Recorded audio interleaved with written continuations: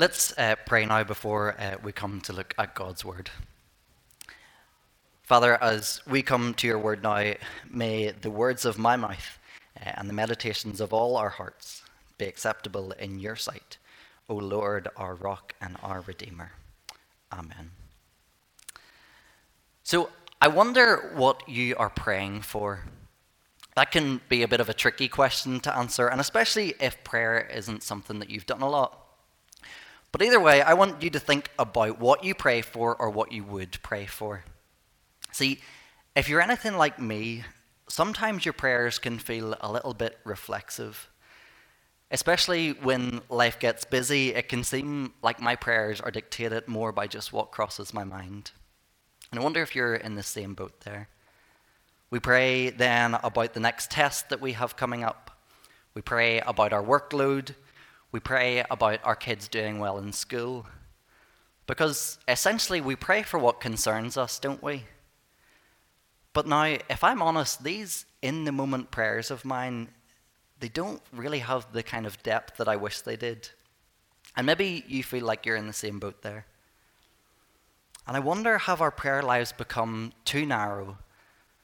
Have they maybe become too small or too based on our next stress in life? And what I really want to happen this morning is that our prayer lives would be ignited again because of what we read in Ephesians chapter 3. As we get an insight to what Paul prays for, to listen in to what concerns him so much that he prays them. So Paul has informed us in verse 14 that he is bowing his knee before the Father. And we get to put an ear to his door, as it were, and to listen into this great apostle's prayer for the church in Ephesus.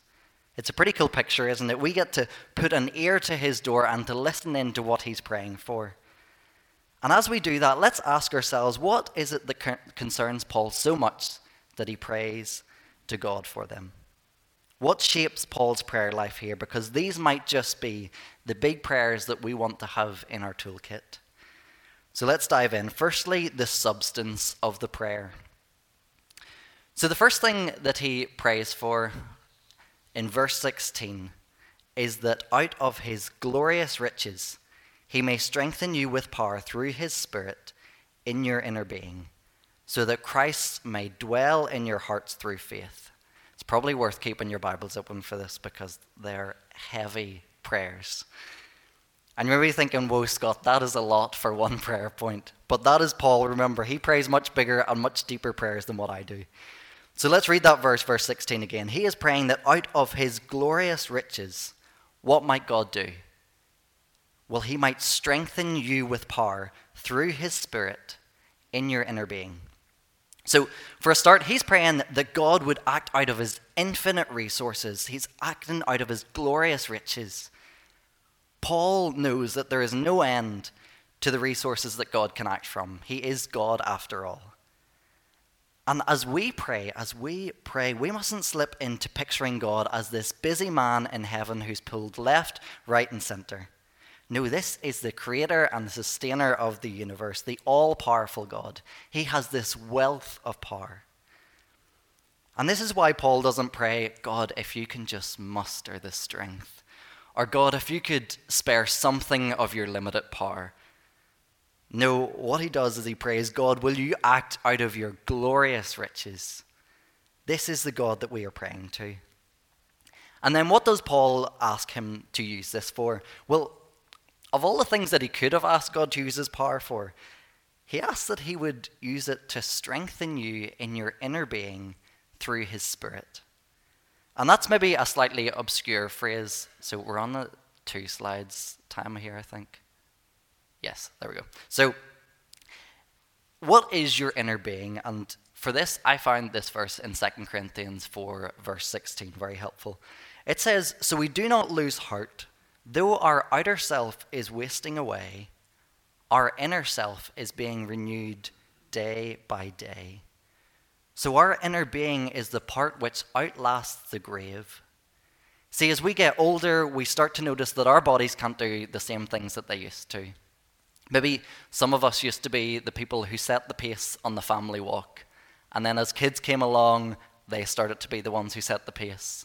And maybe then we've seen grandkids come along and suddenly they're the ones who set the pace on this walk. Our bodies can't do what they used to. And maybe hospital visits have become more frequent or more weighty for us. But while our outer self is wasting away and there's little that we can do about it, our inner self is being renewed day by day. Paul is saying it is as alive as ever. And better yet, it's going to continue to be so because it has been resurrected in Christ to eternal life. And so Paul prays here that God would minister by his Spirit and strengthen your inner being, this part of you which will last. And he's not short of power to do it. Remember, this is out of his glorious riches that he's acting. And if we're wondering then, what does that look like? What does it look like to be strengthened in our inner being? Well, Paul tells us the effect in verse 17. It's so that Christ may dwell in your hearts through faith. I'll maybe go back a slide just so they see the big point of this. This is for Christ to transform us. Now, if Paul's praying for Christ to dwell in their hearts through faith, it's probably worth pausing here to address a question which this raises. So this letter has been addressed to believers in the church in Ephesus. It's been addressed to believers, so maybe that's enough to get a few raised eyebrows. Because if Paul is praying for believers here, then why is he asking for Christ to dwell in their hearts through faith? Has that not already happened for them? Does he not indwell every believer the moment that they come to faith in him? And in fact, did Paul not already say that this happens earlier in his letter? And I know for a fact that he did because I read it last time that I preached in this pulpit. He said it at the end of Ephesians chapter 2. And it can't be the case then that the Spirit comes and then he maybe leaves again, because in Ephesians 1, Paul says that we believers are sealed by his Spirit as a guarantee that we will make it to the very end. So why then does he pray here that Christ may dwell in their hearts through faith if he is writing to Christians? Well, it's because the thrust isn't so much that Christ would come for the very first time, but that he would really settle in their hearts. And that seems to add up with the rest of the book, but it's also confirmed by the Greek word which is used here. And basically, in the original language, I'm not going to butcher either of the words, but there are two words for dwelling in Greek. One means to inhabit a place as a stranger. It's like the weaker form of the word, but it's not the one that Paul uses here. He uses a word here which means not just to inhabit as a stranger, but to come and to settle down. So for the past number of years, I have rented a house in Belfast. And when you're living somewhere temporarily, you don't really do a whole lot to the house because you realize that, well, you're only there for a year, so you're really just a passerby in that house. But it's an entirely different story, isn't it, when the house is yours? When you know that you're going to settle down there, and some of us in the congregation will know that all too well. So the second that they bought their houses, they were in, and those cigarette-stained wallpapers were pulled off the walls.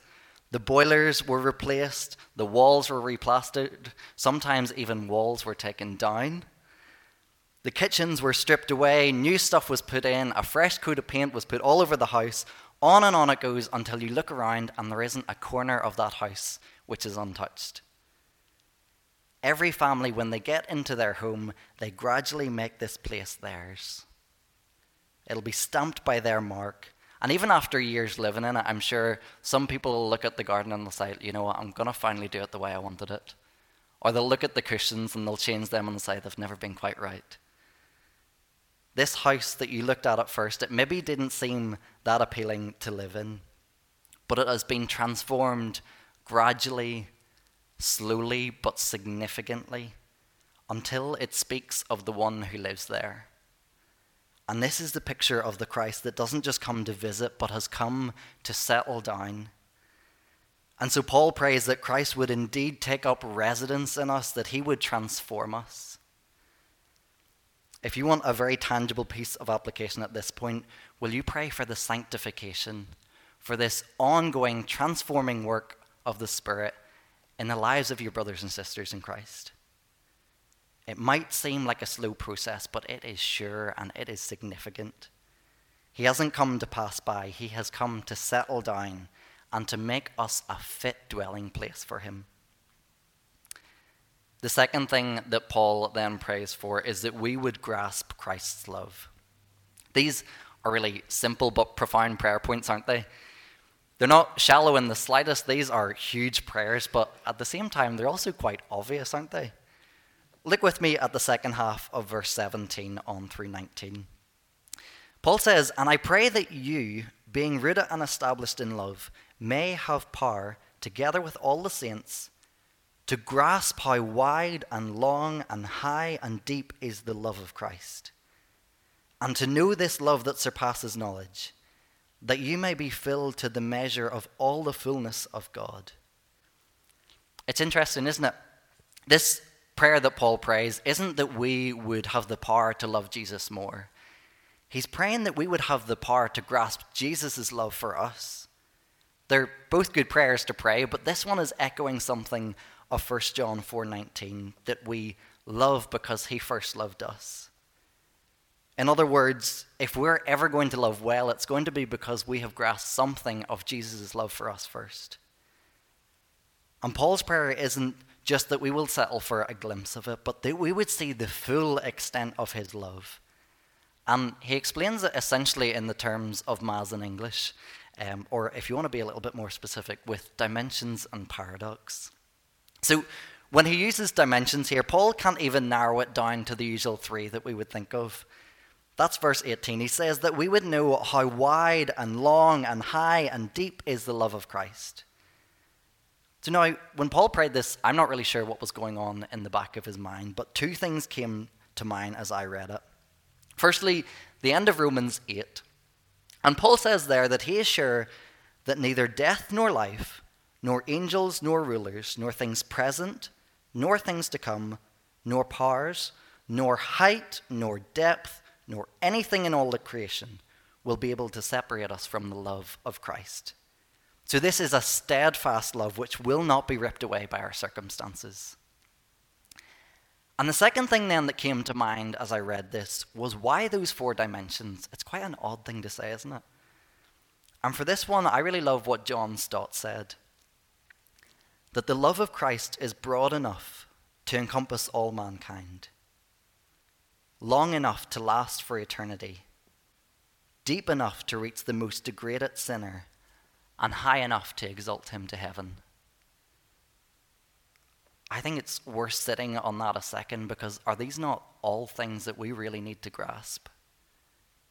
Are these not the things that we all need to hear? To you who maybe feels like an outsider at the moment, is this not the greatest news, that God's love is wide enough for you? To you who feels like you can't keep it up and that Christ might abandon you somewhere along the line, is it not the greatest news that his love is long enough to hold on to you for eternity? To you who maybe feels like a total failure and that your sins just run too deep, is this not the greatest news, that Christ's love is deep enough to meet you there? And then that his love is high enough to save you and to bring you heavenward? The dimensions of Christ's love here are staggering, and in case we couldn't see it in mathematical terminology, he goes on to give us this paradox in verse 19. He says, to know this love which surpasses knowledge. To know what surpasses knowledge. So, in other words, he seems to be saying that your brain power is not going to be sufficient to grasp Christ's love here. You can't just understand it intellectually. You're going to need to know something of this experientially as well. His love goes beyond our capacity to just know it. We need to know it experientially as well. See, a newly wife will know in concept that her husband loves her.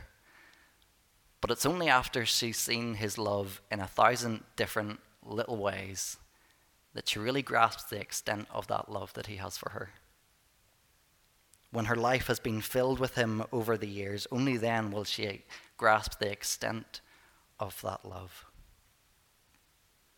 It's more than head knowledge, and for us to grasp Christ's love, then Paul also says that we're going to need the saints around us.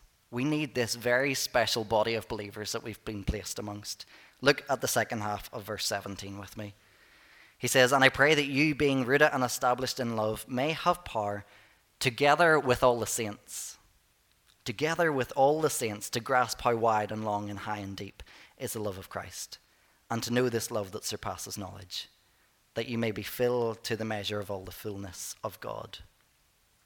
So we will be limited in our grasp of Christ's love if we try to just draw from the repertoire of our own experience, of our own individual experience. But to have people from different backgrounds, different races, different classes, different cultures, all gathered together, suddenly we have this showcase of Christ's love with the greater span of that width and length and height and depth of his love right before our eyes.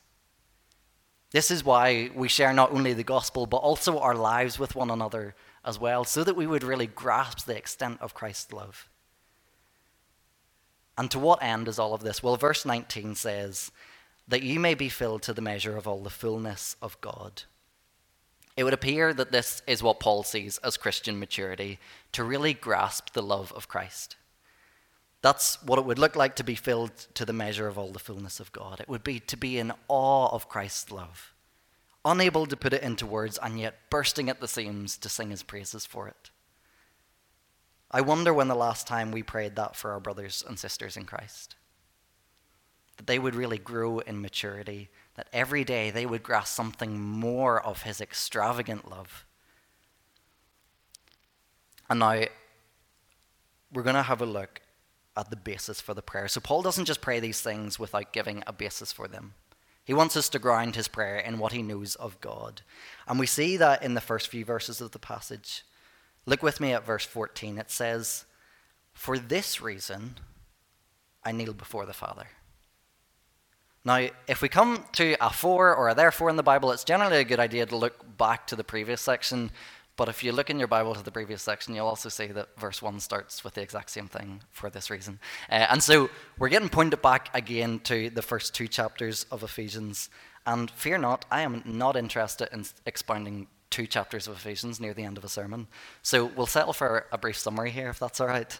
So essentially, Paul's argument has been that before time began, God, in his sovereign, loving purposes, he decided to bring Jew and Gentile into one new humanity. They are one new man now, brought together by the power and the work of Christ on the cross. And then look with me at chapter 2, verse 19 to see that. So Paul says to these Gentiles, he says, "Consequently, you're no longer foreigners and aliens, but fellow citizens with God's people and members of God's household, built on the foundation of the apostles and prophets, with Christ Jesus himself as the chief cornerstone. In him, the whole building is joined together and rises to become a holy temple in the Lord. And in him, you too are being built together to become a dwelling in which God lives by his Spirit." And Paul is saying, "For this reason then, I kneel before the Father and I pray such and such." For what reason is that? Well, because it is the very purpose of God to build his church. It's his very purpose to build this new humanity that he has brought together. God's revealed purpose here is to build his church. If we want to be people who pray big, then I really want to encourage us to be people who pray with our Bibles open. That's been one of the things which I found to be really helpful over the past couple of years. I mean, I don't know if it is God's purpose to heal Mrs. Smith's big toe, but I do know that it's God's purpose for the maturity of the church. That is what his purposes achieve. I do know that God's purposes are that you and I, as Christians, would grasp these limitless dimensions of Christ's love. Paul can pray confidently because he is aligning his prayers with the purposes that God has already revealed in his word. So God is working out his great plan of redemption. He has been since the beginning of time, and so Paul then bases his prayer on that, on God's redemptive purposes. And the second thing he bases his prayer on, as you'll see, is God's character. It's God's fatherhood. See, look again, not at me, at verse 14, where he says, "For this reason I kneel before the Father, from whom his whole family in heaven and on earth derives its name." So Paul is drawing on that idea that the whole church has access to the same Father by the same Spirit. there's actually more to this picture from the last half of that verse. He's saying that God is the ultimate Father. He is the best Father that anyone could ever have. And so while he is all-knowing and sovereign and has acted out these redemptive purposes since before the beginning of time, he is sovereign, he is big, let's not forget that he is also our Father. When Jesus teaches on the fatherhood of God in prayer, he says this. He says, "Which of you, if your son asks for bread, will give him a stone? Or if he asks for a fish, will give him a snake? If you then, though you are evil, know how to give good gifts to your children, how much more will your Father in heaven give good gifts to those who ask him?" The reality here is that we have a Father who is far more willing to give than his children are willing to ask or receive. Our Father is so willing to give. And Paul knew this as he went on to ask for his Father to pour out his good gifts, to act out of his glorious riches. Would we know these bases to pray from? That God cares deeply about his redemptive purposes and that he is indeed our Father who knows how to give his children good gifts. And now let's circle back as we finish to what Paul prayed for. Okay, so he had a good basis to pray from. We've established that. But I mean, this guy has literally just asked that we would be made a fit dwelling place for the King of Kings. And he's prayed that we would know this love of Christ which actually surpasses knowledge. So these are huge prayers, and it's very difficult not to ask at this point, okay, has Paul not just asked for a little bit too much? These seem like a little bit too much. And now, if there was ever a time in the Bible where I think someone might double down on what they're saying, it might be here. Because as I consider that question, has Paul asked for too much? And then I read verses 20 and 21, my Northern Irish bones are calling out, go on, you boy, you. Because, I mean, this is praying big. He's not shying away at all. He is doubling down on this. Let's read those verses, verse 20 and 21. He says, "Now to him who is able to do immeasurably more than all we ask or imagine, according to his power that is at work within us, to him be glory in the church and in Christ Jesus throughout all generations, forever and ever. Amen." What a doxology this is to finish off. Maybe this is something that we really ought to carry into our prayer meetings so that we can go in and know the kind of God that we pray to, so that we can go in and we can pray with real expectation, knowing that this is the God that we pray to. Do you see how this argument builds up? He's saying God can do all we ask. In fact, he can do all we ask or think of asking. And actually, he can do more than all we ask or think of asking. And actually, he can do immeasurably more than all we ask or think of asking. Our prayers, they will not stretch the limits of what our God is able to do. Our prayers will not stretch the limits of what our God is able to do. And so can I encourage you to pray big and to carry this level of expectation, carry these verses with you in prayer. This infinite ability of God to work beyond our prayers, beyond our thoughts and dreams, is according to verse 20, by his power that is at work within us. The power of his prayer is the Spirit of the living God, both within us individually and within us as a church collectively. That same Spirit that raised Christ from the dead, he is the Spirit with the power to fulfill these huge prayers. And as Paul closes the prayer, really nothing more can be said but to God be the glory. The power comes from him, the glory must go to him. That is our greatest end. And as we finish here, let me ask you that question again. What are you praying for? Because I think Paul gives us an incredibly encouraging, biblical, God-centered, bold, heart-filling model here to use. Pray that Christ would transform us. And pray that we would really grasp Christ's love for us.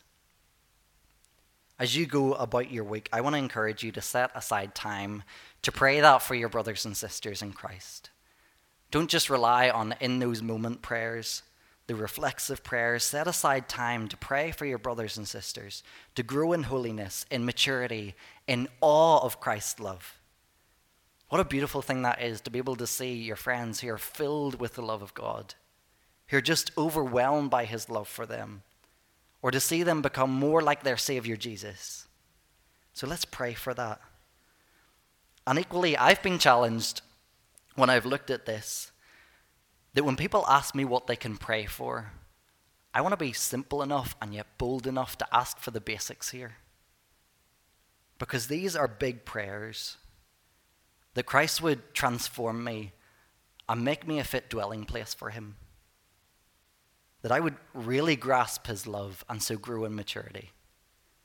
And that I would truly be holy. Let's pray together. God, we thank you that you are powerful to answer prayer. That you are our Father who knows how to give good gifts. That you care deeply about redeeming people for yourself. And so we pray boldly for one another these very obvious but deeply profound realities. That we would be transformed by your Spirit. That we would be made fit for your dwelling. And that we would really grasp the extent of your love. In awe would we sing, amazing love, how can it be? Amen.